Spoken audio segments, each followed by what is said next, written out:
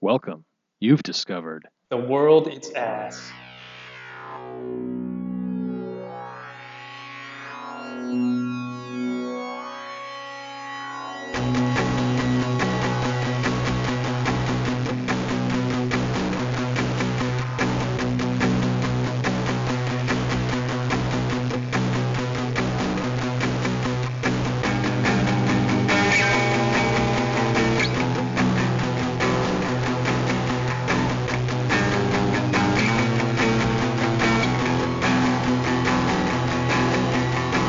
I got to apologize ahead of time, too. I'm getting over a cold, so I'm going to be coughing a lot, probably. Oh, that's no good.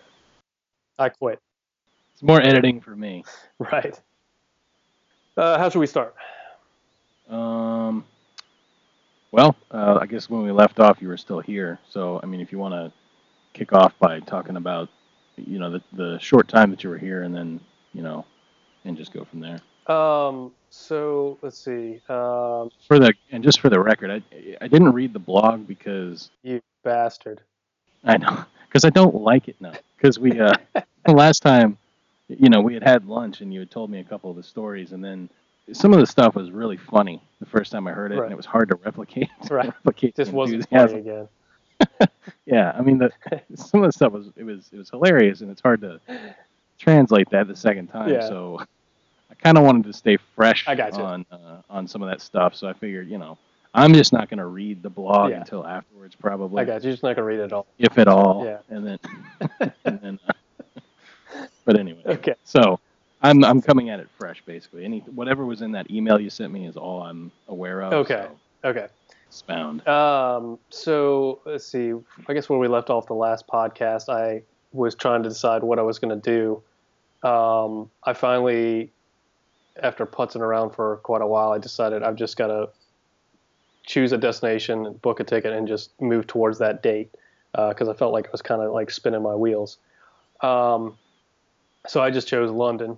I could get a fairly cheap plane ticket, um, and I went ahead and reached out to the couch surfing host that I was supposed to stay with the first time around for London. Um, You were headed there after Brussels Yeah, originally. exactly. Well, I was headed to Bruges and then and then to the UK. Um, Mhm. so I figured, well, maybe I could stay with them. And I never heard back from them though. So I ended up getting a hostel, but uh, that's skipping ahead a little bit. So I booked a ticket for October 16th out of Baltimore, and it was on WoW Airlines, which is like a really cheap. Uh, You find this the most random airlines. Just yeah, wow. yeah, wow. So they're out of Iceland. They're really cheap. I mean, um, and they're definitely a no frills type of airline. Like even if you wanted a glass of water, you're paying for it, you know. So, Right. but I got a ticket to London from Baltimore for $300. That's nice. So, but I had to get to Baltimore, so I booked a ticket from Richmond to Baltimore. And that was like $62, I think. So, all said and Mhm. done, it was $370 tops for to get to London. So it wasn't too bad. Was that flying from Richmond to Baltimore? No, Or a train, a train. oh, Took a okay. train from Richmond to Baltimore, Amtrak. Oh, Um, okay. yeah, and then I ended up like cashing in credit card points, and that more than paid for the ticket. So actually, I technically got back to Europe for free, which was nice. So yeah, October 16th was a Friday. My parents drove me up to Richmond, dropped me off, took the train up to Baltimore. Um, got to BWI like at like 2:30. My flight wasn't until like 7:30, so I had a hell of a lot of time to kill. Um, but I'd learned from my flight out of Brussels that even though check-in time is X time, I'm going to make sure I'm there well ahead of that. Right. I So was going to ask if that was just by chance or if that was planned yeah, well, based it on. was kind of by chance and also planned, but like the Amtrak trains, there was a couple in the morning that arrived at like 2:30, one at 1:30, one at 2:30, and then the next arriving train to Baltimore was like 7:30. I was like, that's just not enough time. So it was either I arrive at 2:30 or arrive at 7:30. I was like, so I arrived at 2:30, got to BWI, and just hung out for like an hour. Uh, And actually, I picked up The Martian at your suggestion as Oh, a okay. book to read for the trip. So I'm actually almost done with it. It's really good. Yeah. Anyways, so I just sat there and read until, and I sat there like within eyesight of the counter. Yeah. So I knew that as soon as people started lining up, I got in line. Yeah. Not this time, assholes. Screw you, I'm learning. So, Screw you, I'm learning. so but one thing I did know about WoW, because they are such a budget airline, is the tickets are cheap, but their baggage restrictions are super strict. And if you're even slightly over, they're going to charge you like $50 or $60 overage fee for your carry-on. Yeah. And I knew I was over. Their limit's like 5 kilograms, and I think I was at 8. I was at 8, I think. So it was like 3 kilograms over, or I guess in pounds it was 18 pounds, and their max was like 11 or something. Anyway, super strict, and I knew I was over, but I'm like, it's just a backpack. Maybe I can sneak through. Yeah. So I didn't pay ahead of time online for the overage. And I'm standing in line, like I'm the next person to be called, and like I'm watching this like family that went up before me to the lady, and she has them weigh all their carry-on luggage after their checked luggage, and one of their bags is over, and she immediately is like, oh, yeah, that's $57. And I was like, oh shit, this woman's a hard ass. I was like, I'm probably not gonna get through. Luckily, she was still dealing with this family when I got called to another of the clerks, and this lady, thank God, she was super nice. She even like, she was like, you're booked on like, middle seats for both your legs. Do you want me to change them to aisle seats? And she was like, no charge. I was like, really? She's like, yeah. So I was like, okay. And she was immediately fired. Yeah, exactly. You don't say no charge. And then, so she switched my seats, which was great. And then she's like, we need to weigh your carry-on. So I put up on the scale, and the big red numbers say 18 pounds or, right. 8 kilograms, And she's like, your bag's over. She's like, are you checking anything? And I was like, no. She's like, are you traveling with anybody else? I'm like, nope, just me. And she's like, is there any? She's like, She's like, we're supposed to charge you for the overage. She's like, is there anything you can take out of your bag? I was like, well, I can take my camera out, maybe put it around my neck. Can I go through with it, just my camera around my neck? She's like, yeah, sure. And it was still over. I was like, God damn. Yeah. I was like, well, maybe my laptop. She's like, yeah, you can just carry your laptop in your hand. I was like, okay. I pulled my laptop out. The bag was still over. Yeah. I was like, damn. And luckily, she was like the bag was starting to slump over. She's like, oh, I'm just gonna, straighten up your bag. And she straightened up the bag and then slightly lifted up on it, and then hit the enter button on her terminal. And like as soon as like the bag was like at 5 kilograms, and like hit the button. She's like, all right, there you go. So like, you should have said, I think you pulled some of the weight off when you lifted it. Yeah. Like, all right, give me some money, dummy. Yeah. So she's like, all right, you're good to go. And she printed my board pass. I was like, oh, thank you very much. Like, so I totally lucked out on that. Because my bag was way over. And of course, as soon as I get out of, eye line of the checkout counter, I put all my stuff back in my bag and head on. But yeah, so I mean, I have to say that was like one experience in the airport that was actually like, oh, that was a cool experience. I actually got somebody that was cool. Yeah. So I got through security pretty much with no problem.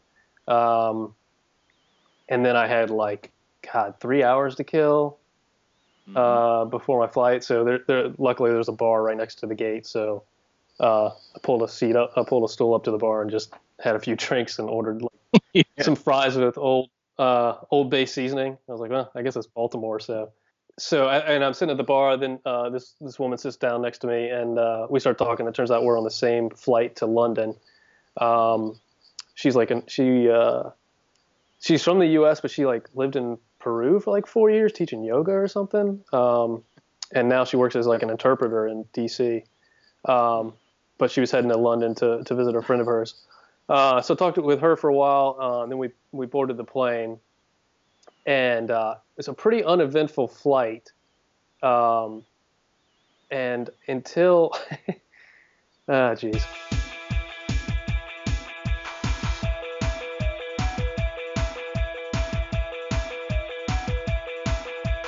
Okay, so I get on the flight, and this is the first leg from Baltimore to Keflavik or Reykjavik, Iceland, and it's like a 5-hour flight. And I'm in an aisle seat on the right-hand side of the plane, and to my left, across the aisle, is a young man sitting in the aisle seat, and then next to him is this elderly woman in the window seat, and they're talking. They talk pretty much for like 2 hours, 2.5 hours straight. Everything seems pretty normal. After a while, I think I listened to some podcast or something, and I looked over. This is about halfway through the flight, and the old woman is like slumped over, like, I mean, in a very what cannot be a comfortable position at all. She is like totally like bent over to her right side. Her forehead is planted right down on the armrest, and like one of her very frail, thin arms is just strewn across the tray. Right. And I just look over like, good God, that cannot be comfortable. And she must just be out cold. I mean, because to sleep like, it's called stroke pose. yeah. So it looked questionable for sure. Yeah. I guess a couple hours pass, and it's about half hour or whatever before we land. It's flight attendants come around, checking everybody's seat backs and tray tables. That's the word I was looking for earlier. Tray tables. Okay. Jesus. Yeah. They're preparing for arrival. Yeah, preparing for arrival, and they're checking everybody's seat backs and tray tables, and they arrive to our aisle, and the flight attendant looks over to the old woman, who's still slumped over like that, and she reaches across the young man and kind of shakes the old woman to try to wake her up. She doesn't wake up. Okay. I start watching this. I'm like, oh man. And so the flight attendant shakes her a little harder. Still no response. And then I'm starting to think, oh shit, somebody just died on this flight. I'm like, oh my God. Was the kid not responding at all? I mean, was he not like, what? This lady's dead? I mean, I guess he was talking to her, and I guess he went to sleep. She went to sleep. At some point he woke up, and I guess, he's like, well, she's asleep, even though it looks very uncomfortable. So she must sleep that way. Okay. So anyway, so eventually, the stewardess, flight attendant, she's starting to you could see she's starting to oh shit. So she asks the young man to get up out of his seat. She sits down and really starts, shaking this woman, trying to wake her up. Oh, well, she checks for a pulse. So this is what happened. She checks for a pulse after really trying to shake this woman. And apparently she finds a pulse because I could tell she was relieved. The woman's not dead. But we have to charge you for body bag. Yeah, exactly. You got to pay. Wake up, please. Defibrillation, $50. Yeah. So, anyways, so she finds a pulse. So, she's like, okay, at least the woman's not dead.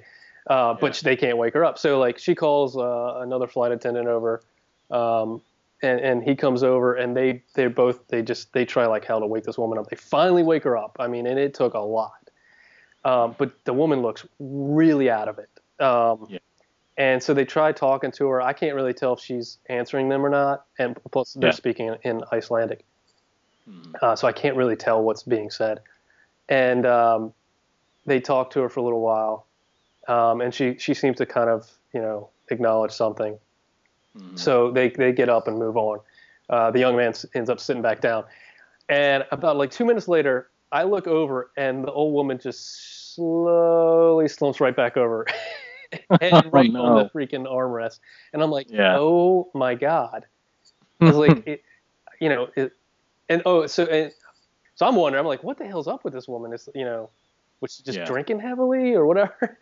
And so the flight attendants, make another pass through, and they see she's out again. So, they asked the young man, has she been drinking? And he's like, no, she only had the 2. And then I guess another flight attendant was walking by at the same time. She's like, yeah, we only served her 2 drinks. 2 of those little teeny airline bottles. And so they asked the young man to stand up again. Actually, I think they ended up putting him in a whole nother seat. They end up sitting down there next to her again, waking her back up and talking to her again. And the the male flight attendant ends up bringing oxygen. Oh, okay. And they ask her, like, take some oxygen, maybe that'll help. And she does, and it seems to kind of wake her up a little bit. But and again, they're speaking Icelandic, so I can't really tell what's being said. So I don't really know what's going on. I don't know if it's a medical condition, or excuse me, or she took some meds before she got on the plane, and then mixed them with alcohol. Yeah, I mean, I don't know. So I mean, I wonder what is it about me and transatlantic flights, and always having to deal with like women who are like drugged out or something, old women who are drugged out, because that's what happened with the other one. Anyway, so they have another guy come sit with her. I guess from what I could tell, maybe he was a medic or something. So they have him sit with her for the rest of the flight, talking to her, keeping her awake, and then he escorts her off the plane when we land. So, but then then they just leave her to her own devices as after they're off the plane. So I end up, unfortunately, behind her walking down the jetway. Yeah. And she's like stumbling all over the place, and I'm just like, oh my God. So then we get out of the jetway, and then unfortunately we're on like a second floor. So there's an escalator leading down to our first floor. Yeah. And I'm right behind this woman, and as soon as she's like walking towards this escalator, I'm like, oh my God, this is not going to be good. So I get up like really close behind her. Yeah. And just like I thought, as soon as she steps on that moving stairway, man, she just starts to topple forward. So I grab a hold of her. Yeah. And I'm like, and I just hold on to her. I'm like, I got you. I don't think it even registered with her. I don't know if she was just so out of it that I don't even know if she knew I was holding her. Right. But I pretty much just held her until we got down to level ground. And then once we were down on the first floor, I was like, I kind of, I let her go, and I was like, I got to head to my flight. Like, hopefully, she's on flat ground though, so hopefully she can't do too much damage to herself. Yeah. But yeah, that was just weird, man. Good luck. Yeah, it was weird. But anyway, so that was the only weird thing that happened. Not as funny as the drugged out old woman on the other flight. Yeah, not super funny, just kind of disturbing. Just disturbing, yeah.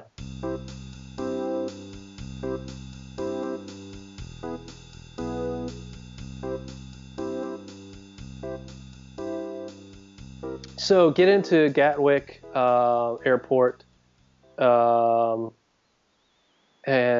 go through passport control. I figured this would be pretty much a breeze like it was last time. Super long line, and I'm like, oh man. So I get in the line, I wait forever, and all I want is like a cup of coffee, because I didn't pay for any coffee on the flight over, which normally I'm drinking coffee when I fly. Yeah. So it helps, but I wasn't willing to pay for a cup of coffee. Right. And so I had no coffee in me, and waiting in this long line, just thinking, okay, as soon as I get out of this airport, I'm getting coffee. What time was it that you got there? It was like 11 o'clock their time, so 5 hours ahead. So 5, 6 a.m. in the morning, Eastern time. Yeah. So anyways, I get through this long line after like 45 minutes in passport control. I get to the window. The agent, the border control officer or whatever, asked me a couple questions. So I tell her, I was like, oh, I'm just traveling, just visiting. And she was like, where are you going after that? I was like, going to Paris after that. And she's like, how are you getting there? I'm like, probably a train. And she's like, you haven't booked an exit yet? I was like, no, not yet. Mm-hmm. And she started asking me some questions, and I kind of told her I was like, well, I'm just traveling around, just going around seeing the world. And I probably end up saying way too much, being way too honest. Because she just starts asking me all kinds of questions. And it just, I realized that, oh God, this is going to take a long time. Yeah. She starts asking me a lot of specific questions about like exactly where I'm going, exactly how I'm getting there. Do I know anybody in London? Where am I staying in London? All kinds of stuff. And it's like, well, I'm staying at a hostel. And she's like, we need the address of the hostel that you're staying at. Like really specific stuff. I'm like, oh, Jesus. Yeah. I tell her that. And then she's like, so you don't know when you're returning to the States? I was like, well, no, not yet. And because I told her I was, Paris and Spain, then maybe Morocco. Then she asked me all kinds of weird questions. She even asked me, she's like, "Are you in a relationship with anybody?" Yeah. And I'm like, "No." And I was thinking, what the hell business is Yeah. that of passport control? If I'm Yeah. in a relationship with anybody, what the hell? It was really bizarre. Yeah. And then she was like, she's like, if we request to see your funds, like how much money you have in your bank account, can you, are you able to show us that? And I'm like, Jesus. I was like, yeah. I mean, I can log on and prove that I have money. Right. And she's like, all right, well, I have to put you in a holding area, and I got to go talk to my supervisor. I'm like, oh shit. Yeah. So she put me in this holding area, took my passport, Hmm. went and talked to her supervisor for a while. She comes back. She's like, all right, well, they're not gonna request, to see your funding. Um, she's like, but I have to give you a code 3 stamp. Uh-huh. God, Jesus. What is it? I was like, what's a code 3? And she's like, it's like a warning stamp. It's not the normal stamp. And Right. I was like, all right. And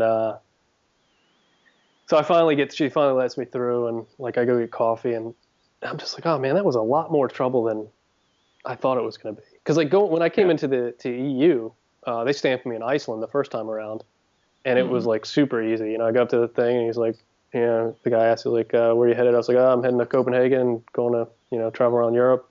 He's like, all right, stamp, and like, have a good day, like Yeah. so easy, But this was a pain.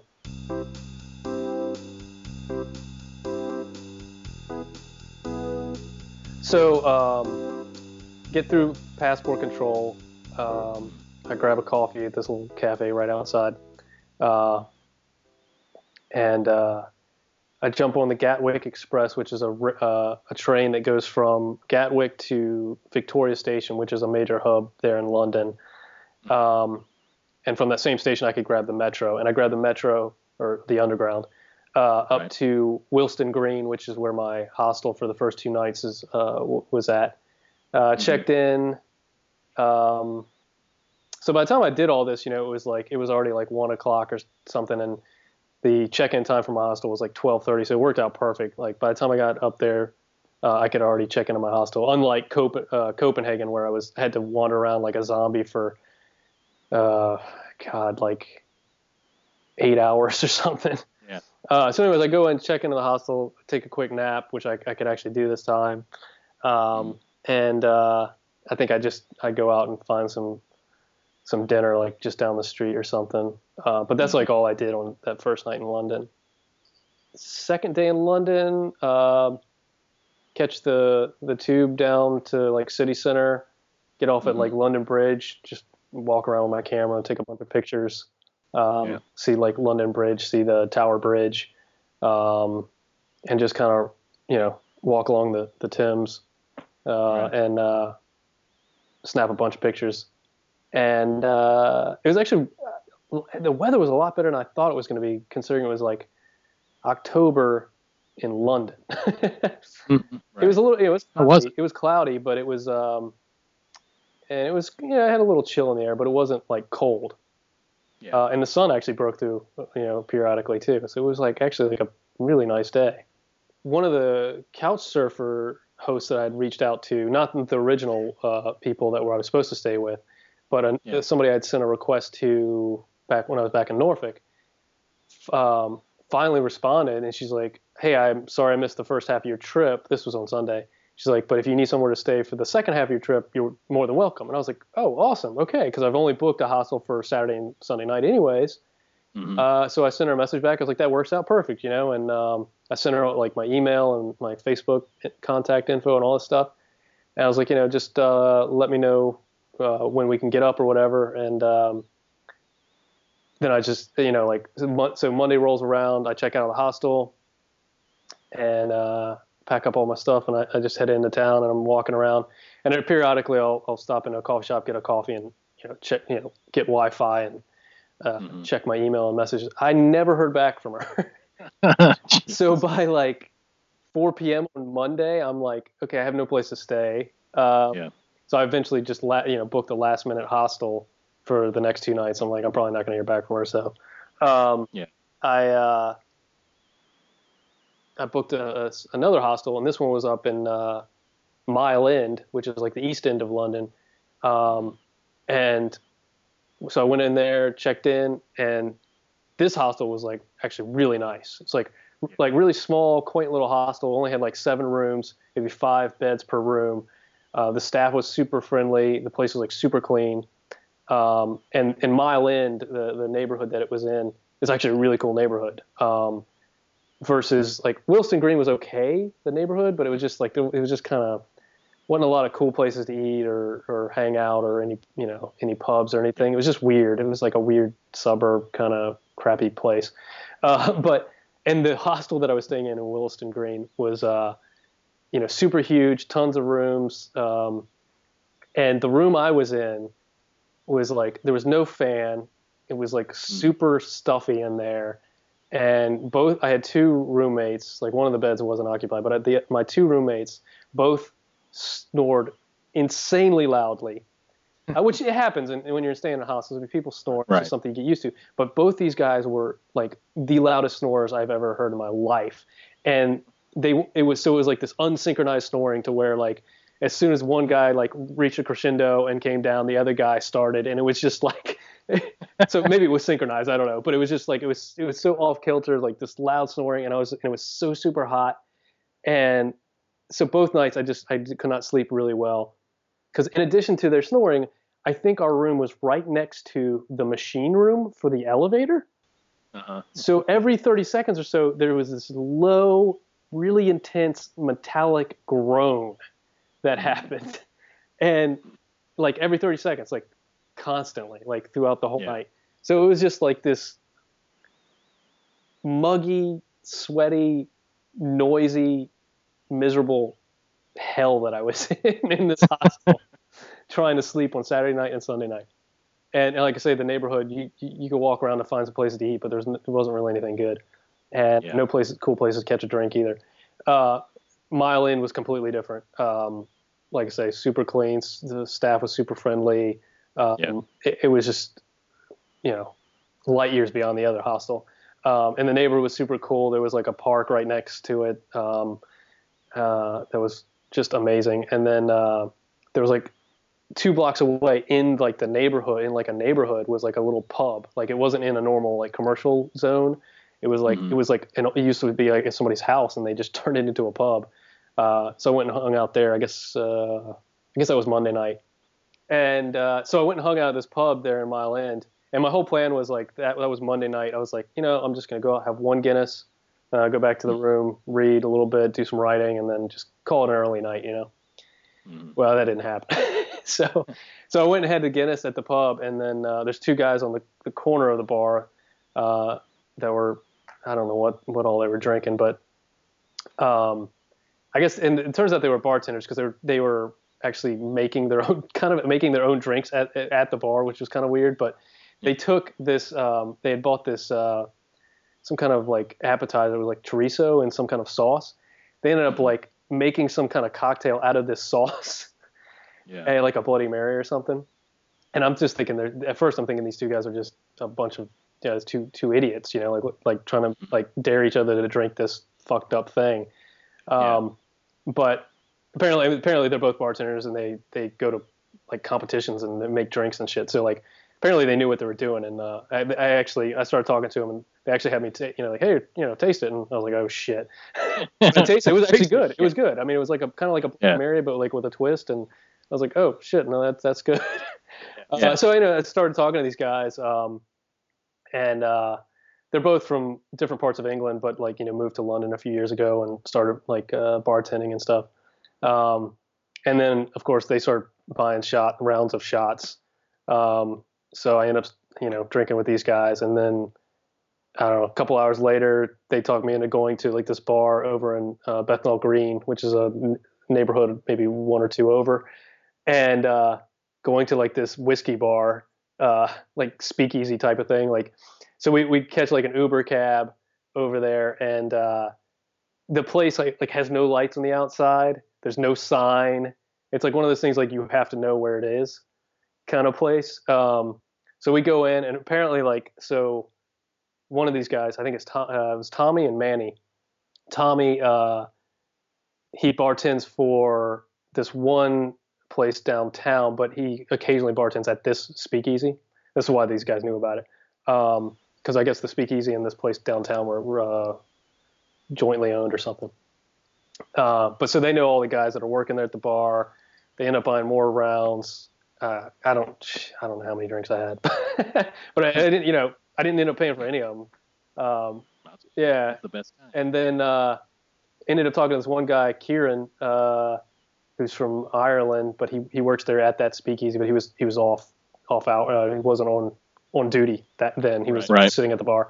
Started talking to him for like an hour about whiskey and like all these different like whiskey and moonshine and like all these different. I can't even remember what all we talked about, but he was like very knowledgeable about whiskeys and the history of like Irish. I can't remember the name of it, but it's like the Irish equivalent of like moonshine. And how now it's a thing like in whiskey bars, like it's legal now. Just like I guess the moonshine is now becoming, or quote unquote moonshine is becoming legal in the States. You see it in liquor stores and stuff now. But anyway, so I had this long conversation with him about whiskey and moonshine and whatever the term for the Irish stuff is. But then we closed down the bar, which isn't saying much because the bar closed down at like midnight. Apparently in that section of London, like bars have to close during the weeknights. They have to close at like midnight. But the metro had stopped running, of course, which I always run into. But the guys tell me how to get back to my hostel. They're like, it's actually only one neighborhood away. You just walk straight down this avenue. You're fine. So I ended up walking back to my hostel, and it was not a bad walk at all. It was actually really cool. And I ended up walking through that park that I was saying my hostel was right next to. Really cool park. So walked through that park and then get back to my hostel and finally call it a night. But so my plan was just one Guinness, and then that's how it always goes, I guess, right?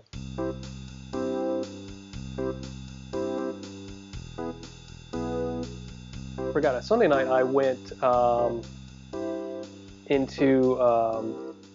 I went back into town in the evening, and got to see London at night. So like I got off on the Westminster, I think it was the Westminster exit, and I was like, well, Big Ben's somewhere nearby. I'll go by and see that. It was really cool though, because like as soon as you come out of the Westminster station, like as soon as you get above ground, like Big Ben is like right there. Like as soon as you come out of the exit, which totally surprised me. But it was all lit up at night. Took some photos of that, and then I headed down, saw the London Eye, which is the big Ferris wheel thing, and it's all lit up. And then just walked along the south bank of the Thames, south bank of the Thames, and all of London is just totally lit up at night. So Sunday night was when I did my, walk through the city at night thing. See, Tuesday night I met up with. I was supposed to meet my cousin, or distant cousin, who I say I've never met him before, but I probably met him when I was like 3 years old or something. But he's been living in London for like 4 or 5 years now. So I'd hit him up, before I got to London, told him I was going to be in London. So he was like, yeah, well, let's, he's like, Tuesday night, let's get up at this bar. I think it was called Woolpack or something, and grab a drink or something. And I was like, cool. So I was supposed to meet him at 6:30. I left at 6 p.m., figuring I had a half hour to get from South Kensington via the Underground to Bermondsey Street and the Bermondsey Station. And I figured Bermondsey Street is like got to be close to Bermondsey Station, right?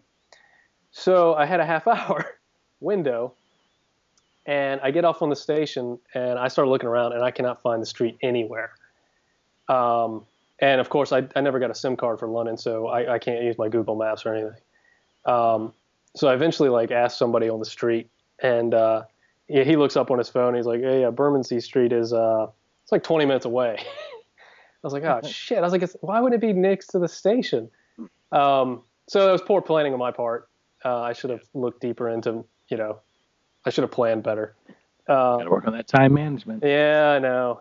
So it's 6:30 now. I'm supposed to be meeting with my cousin Tom, and this guy's telling me it's like a 20-minute walk. Yeah. I'm like, great. He's like, but you're going to catch the bus that's right over there. And he pointed to this bus stop, and he gave me the bus line to grab. And he's like, and it'll take you to the I can't remember what the intersection was. He's like, just hop off there and you just walk down Bermondsey Street, and it's like 3 blocks is Woolpack, the bar. I was like, okay. So I jump on the bus, and the traffic's horrible. I mean, we're talking like, I guess, rush hour traffic. I don't know. So the bus is moving painfully slow, and I'm just like, I'm getting late. It's later and later. I'm like, oh shit, and I can't text Tom and tell him I'm gonna be late or anything. So I finally asked this woman in front of me. I'm like, excuse me, ma'am, would you mind doing me a big favor? I was like, would you mind texting somebody for me? Luckily, she was totally nice. She's like, yeah, sure. So I gave her the phone number because I had Tom's phone number, and had her text him and say, hey, this is on the behalf of Chip. He's running late. He'll be about 20 minutes late, but he's on his way. And so she pushed send, and then for like the next 3 minutes, like her phone was still like in sending mode. It like just wouldn't send the text. And she's like, I'm sorry. She's like, my phone's just a piece of crap. And I'm like, oh, great. It's like, well, I appreciate you trying. You asked the wrong person. Yeah, exactly. So finally, like, it's just the bus is just stopping at every red light. And then, like, it's not even making every light because it's traffic so bad. I'm just like, man, it probably would have been faster if I just walked. If I just not even got on the bus, I probably would have gotten there faster. Finally get to the bus stop, and I haul ass down the street, and I get to the bar, and I find Tom, and I, apologize profusely for being like a half hour late. But he's totally cool. So I have a drink with him, then I head back to my hostel, and I get to bed pretty early because I got to get up super early to get back to Victoria Station and catch the bus to Paris. Why didn't you get a SIM card for London? I was only there for 4 days, and I figured I could get by with just Wi-Fi spots, which, for the most part, I did. The only time it screwed me was when I went to meet Tom. So it would have really helped then. But again, that could have been avoided had I planned a little better. Had I actually just looked up where that bar was in relation to the station. But I was just being lazy, I guess. I don't know. My plan was, now that I'm in Paris, I was going to get a SIM card in Paris because I'm here for a whole week. And I've yet to get one. Mainly because I'm having trouble finding a shop to get. Like, I actually went in, I found a little shop like I'd found in previous countries, and went in and asked for a prepaid SIM card. The guy gave me, he's like, well, it only costs €1, but then you install it and activate it, and then you pay for your data, through the activation or whatever on your phone. I was like, okay, cool. I think I can figure that out. But I stepped out of the shop and I looked at the card, and it wasn't a nano SIM, which the iPhone takes a nano SIM, which is like the smallest one, because you've got your regular SIM, then you get a micro, and then you get a nano. And I was like, crap. I was like, it's not a nano in here. And usually it comes with all three. So I went back into the shop. I was like, there's no nano. I need the nano card. He's like, oh, I'll just cut it for you. I'm like, oh, great. So he takes the card, and he's got these little clamp things. And I heard about this cutting the SIM card to a nano before, and I've heard mixed reviews on whether you should do that. So he cut it for me, gave it to me, and then Get the fuck out. So I got back to the place I'm staying, and I put the SIM card in, and it doesn't fucking work. It doesn't even recognize it. I'm like, God damn it. He's laughing the whole time. So it was €1. I'm like, I'm just gonna write that off. But I'd been looking for other places where I could find like a nano SIM, but I've been having trouble like finding any place that I can find prepaid SIM cards in France. It's not as easy as like in Amsterdam. It was like so easy. Like in Copenhagen, like all the shops have them, like advertising in the windows. Like 1 gig of data, €10 prepaid SIM card. All this. It's super easy. It just hasn't been so easy here. So I've been just getting by with Wi-Fi, but it's not too bad. The Wi-Fi here with the couple that I'm staying with, it's not the greatest, but it's a lot better than most hostels. So I just usually come back here and check emails and stuff like that, or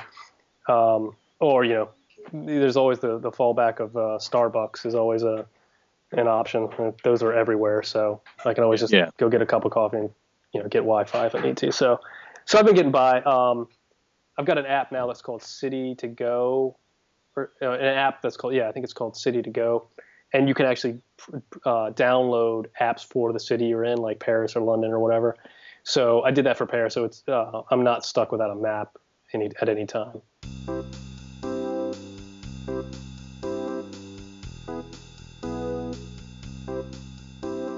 when I leave London, I decided to take a bus because it's pretty cheap. So I get on the mega bus out of London to Paris, and we, we do I don't know if it was the Channel or it was called the Euro Tunnel. I don't know if it's the same thing as the Channel or not. But pretty much the buses all load onto like a rail car, and then it goes through the tunnel. I don't know if it's separate from the tunnel or if it actually was the tunnel.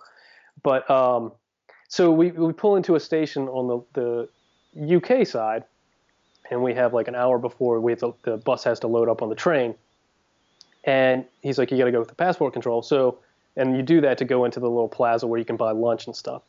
So we go in and we go through passport control, which really to me doesn't seem like passport control because all it is a couple officers there, and they just kind of scan your passport. There's no stamping. It's just like they just scan the barcode on it.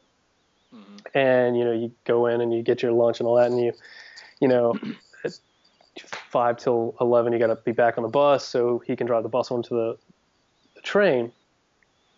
And so we get back on the bus, and he's like, all right, well, keep your passports out because now we have to go through the France passport control. I'm like, okay, that makes sense. Like maybe that's where I get my out stamp and my in stamp. And then we get on then we get on the train and we go through the tunnel. And we're in France and we're on our way. Well, he pulls up to the thing and he's like, okay, well, apparently we don't have to go through France passport control, so you can put your passports away. I'm like, okay. And we load up on the railway and we go through the tunnel and we get through on France, and the bus gets off the train and gets on the highway and heads through France. And I never got an out stamp from the UK or an in stamp from the EU or from the Schengen zone. So I'm a little concerned. Yeah. Being that I have a code 3 and now I'm in France and it's like I've never left the UK. Right. So I just did a really, really quick search of code 3 stamps in the UK, and it says that it basically just means that they're tracking your movement as opposed to the normal kind of stamp, which is you come in and stuff. It says that I guess what sort of triggers it is when you have when they have concerns that you might be overstaying your visa or working illegally or some other sort of immigration violation. Gotcha. But supposedly that means that they're taking extra precautions to track you while you're there. Yeah. And when you leave, so that may cause a problem if you try to go back there and they're like, well, you've got a code 3 stamp and we never stamped you leaving. I know. That's what I'm saying, man. It sucks. Or potentially that sucks. So yeah, I don't know. So I hope you enjoyed London because you're not going back. I'm never going back. Yeah, it's weird. I really foresee this possibly being a problem. It probably is just because you went and said, you were there and you had a pretty ambivalent schedule and you weren't there to work and you're just sort of passing through, and maybe that triggers something for them that. No, I mean, I totally understand, but I'm saying, like, I think it's now going to be I think the bigger problem is not the code 3, but the bigger problem is I never got stamped out. Right. Yeah. And I was just like, it's just really weird. Yeah. That's strange. Do that. So yeah. So okay. Let's hypothetically, let's say, I traveled down through Spain. I won't get checked there because it's all within the open border of the Schengen. And then I head just down the south part of Spain. I catch a ferry from Gibraltar into Morocco. I'll get stamped there out of Spain or out of the Schengen.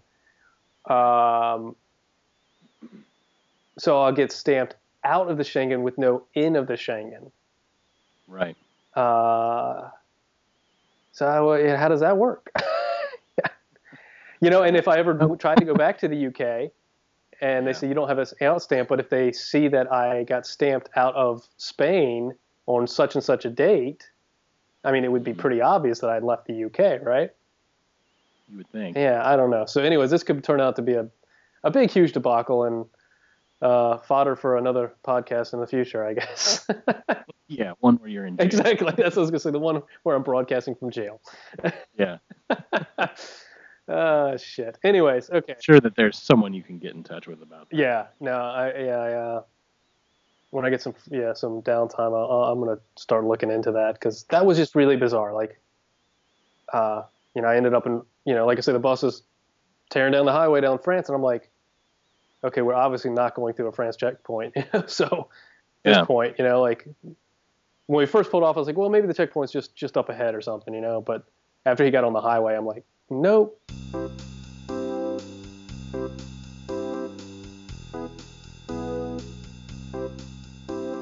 You were talking earlier about the actually getting into France without having your passport stamped, which is probably going to cause you trouble in the future. Yeah.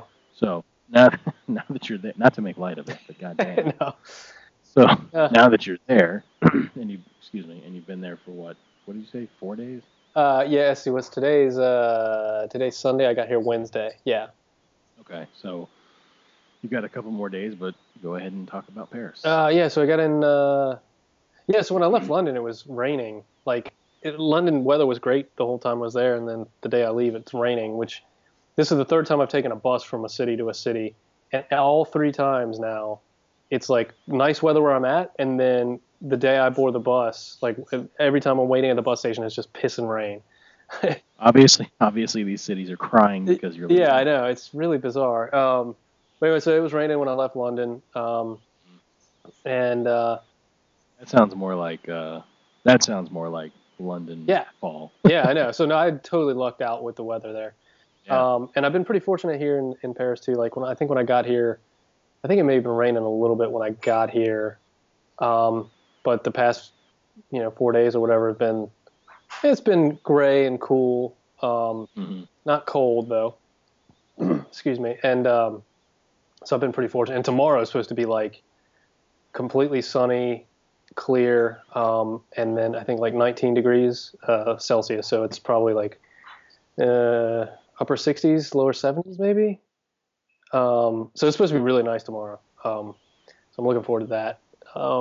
But okay, so yeah, I get in to Paris Wednesday. Check in with my. So I'm doing Airbnb for Paris. So I'm staying with a couple in the I guess the northeastern section of Paris, and they're super cool. So I'm staying with them for the whole duration from Wednesday to Wednesday. Okay, yeah. So checked in with my host here in Paris. I think I just walked down the street, got some dinner or something. That's usually what I do when I first get to a city. I don't usually go out too much. It's usually pretty late when I get in. I think I got in around 8 p.m. here. What did you have for dinner? I'm not really very familiar with. Never went to France when I was over there, so I'm not really familiar. Oh well, the first night I just I asked my host. I was like, "Where's a cool place to just grab something quick, nearby?" And she actually works at a Lebanese restaurant like 2 blocks away. She's like, I might be biased because I work there, but she's like, it's really good food. It's not too expensive. So I went down there and got some shawarma, and just brought it back to the apartment here and ate. Thursday was all about the Louvre. I went in to Louvre, spent the whole day there. Place is freaking huge. And I had planned that. I was like, I set that day aside. I was like, that's just what I'm gonna do because I think that day it was actually kind of rainy.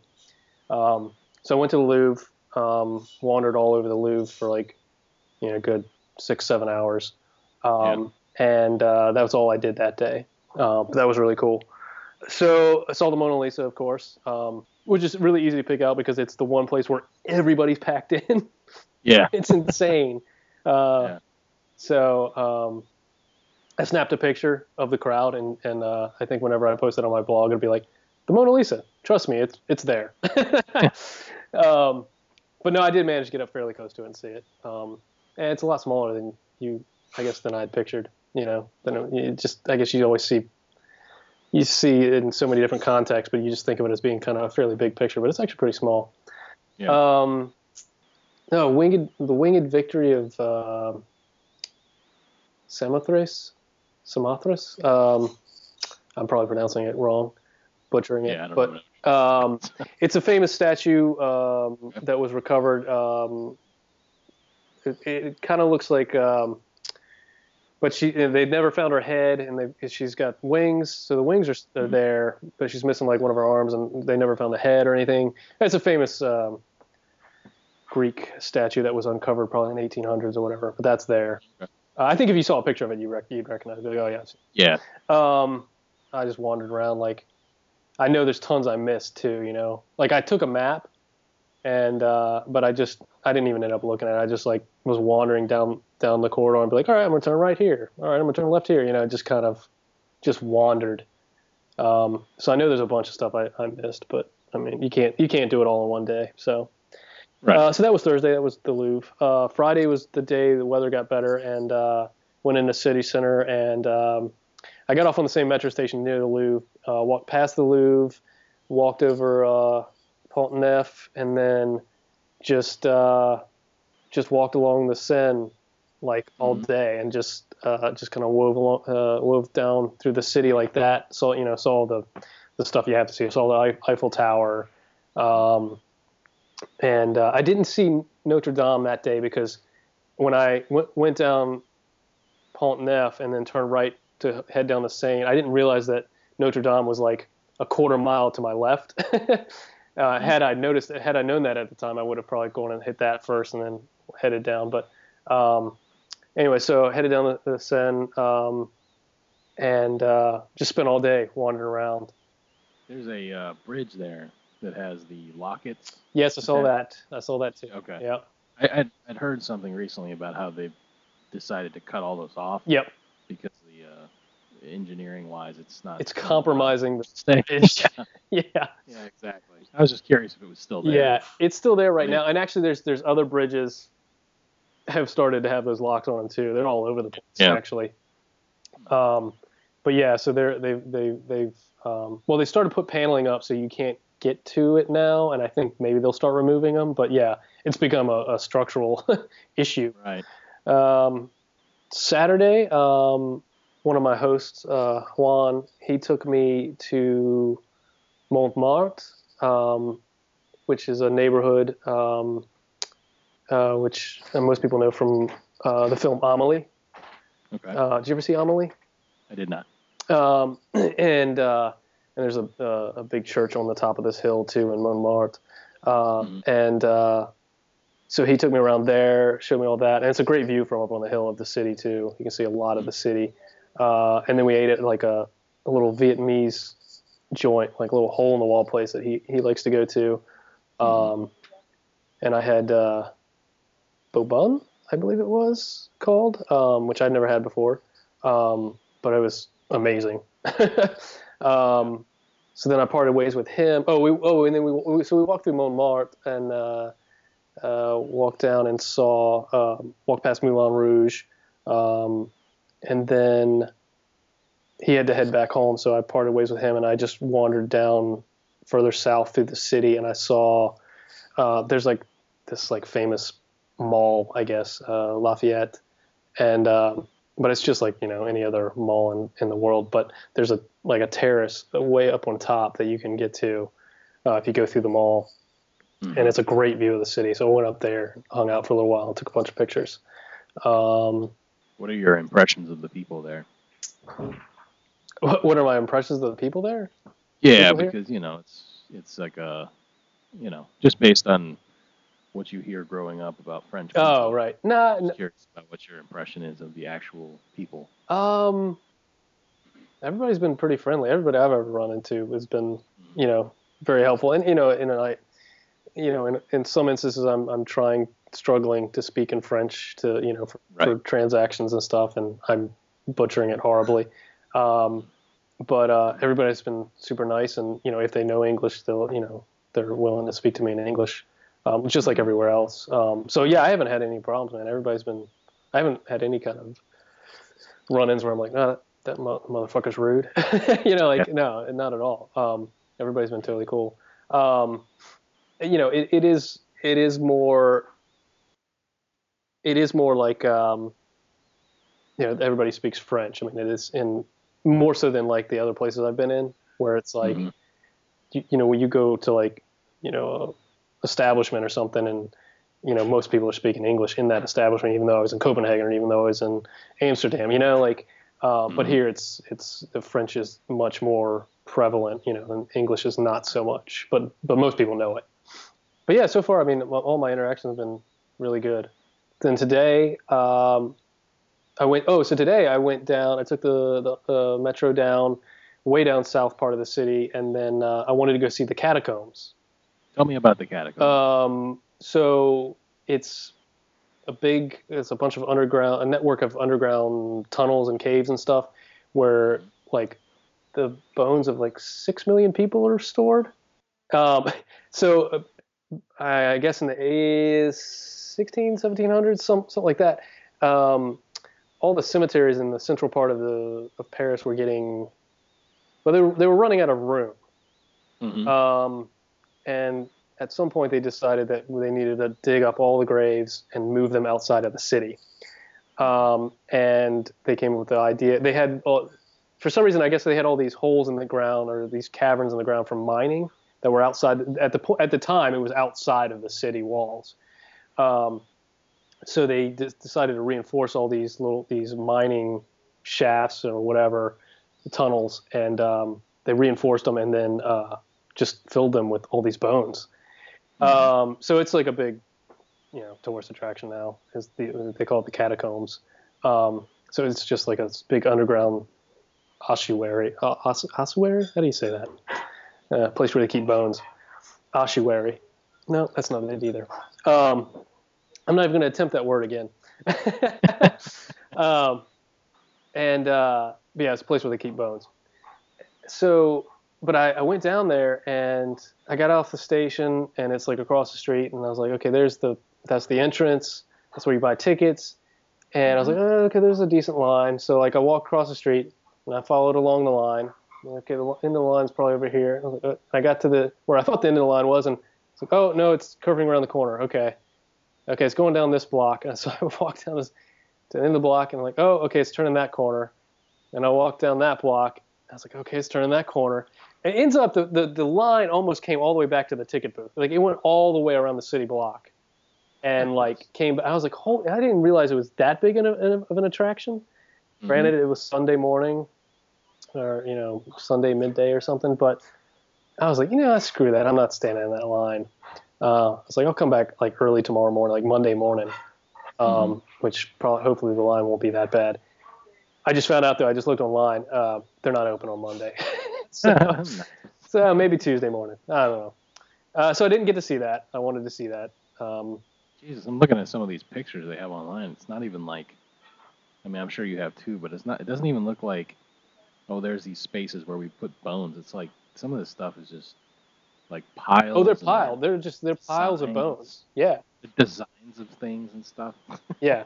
Yeah, no, that's horrifying. Yeah, cool looking. They design like they put some skulls like in the form of like crosses, and I mean it's kind of crazy. I've seen some pictures and I really want to see it in person, just because it's such a weird thing, like like just an odd thing to do, and for it to be like a museum tourist attraction type of thing too, Yeah. Anyway, so yeah, I was gonna try to do that, but I didn't do that. So hopefully Tuesday, maybe I'll do that. Yeah. And then I headed up and I saw Notre Dame finally, and then just walked along the Seine again, and then I headed back to do the podcast. That wasn't necessary. You can edit it out if you like. And now we've been talking for an hour.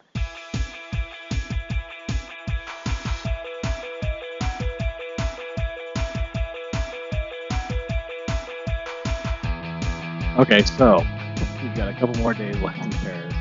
Yes. Wednesday, I fly to Valencia. I've got a Couchsurfing host in Valencia for Wednesday night, Thursday night, for 3 nights. And then Saturday, I will take a bus from Valencia to Madrid, and I'm going to do a workaway there for 9 days. Doing what? I'm going to help this woman fix up her house and learn English. Well, not learn, or practice her English, I guess. Okay. Yeah. Yeah, I found a lot of workaway listings in Spain that people pretty much are like, hey, come stay with me for 2 weeks and let's talk English. Yeah. Um, so I can practice my English. So there's a lot of those. Me talk English, me go there. Yeah. Um, that'll be 9 days in Madrid. And then from Madrid, I'm going to be heading south, um, following warm weather, hopefully. So most likely the next time we talk, you'll be in Spain still, correct? I should be in Madrid, I think, next time we talk. Yeah. And southern Spain somewhere, I'm not sure where yet, after Madrid, maybe Granada. Hmm. And my friend Keith is actually, he'll be getting off of a film on November 11th, I think. So he'll have some money saved up and some time off after that film. So he's like, "Hey man, he's like, I want to come over to Europe." He's like, Wherever you're at, I'm gonna come out there." I was like, "Okay, cool." So we're in the midst of trying to plan that now, but it looks like probably, um, he's gonna come over to Spain while I'm like over there, and we'll probably hang out in Granada or something for about a week, which will be cool. All right, man. Well, safe travels there in Paris and Spain, and I will talk to you in a couple weeks. Thanks, sir. It was good talking to you. Yeah, man. All right, bye. Take it easy. You can find us online at www.chipjohnsonfilm.com. Click the tab for The World It's Ass. We're also available on iTunes. Just search for us there. We'd greatly appreciate it if you subscribed, rated, and reviewed us. You can reach us via email at twiapodcast@gmail.com. Please feel free to send us comments, complaints, concerns, and constructive criticism. Our theme music, Fuzzboxer, performed for us by the lovely Sarah Gregory. We'll be back, hopefully, in 2 weeks with more stories of the world it's ass.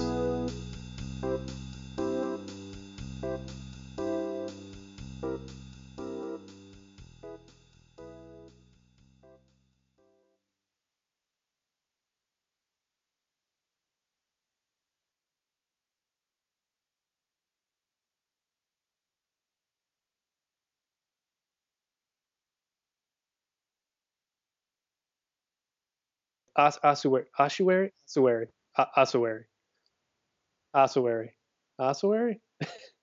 God, how the hell do you pronounce that word?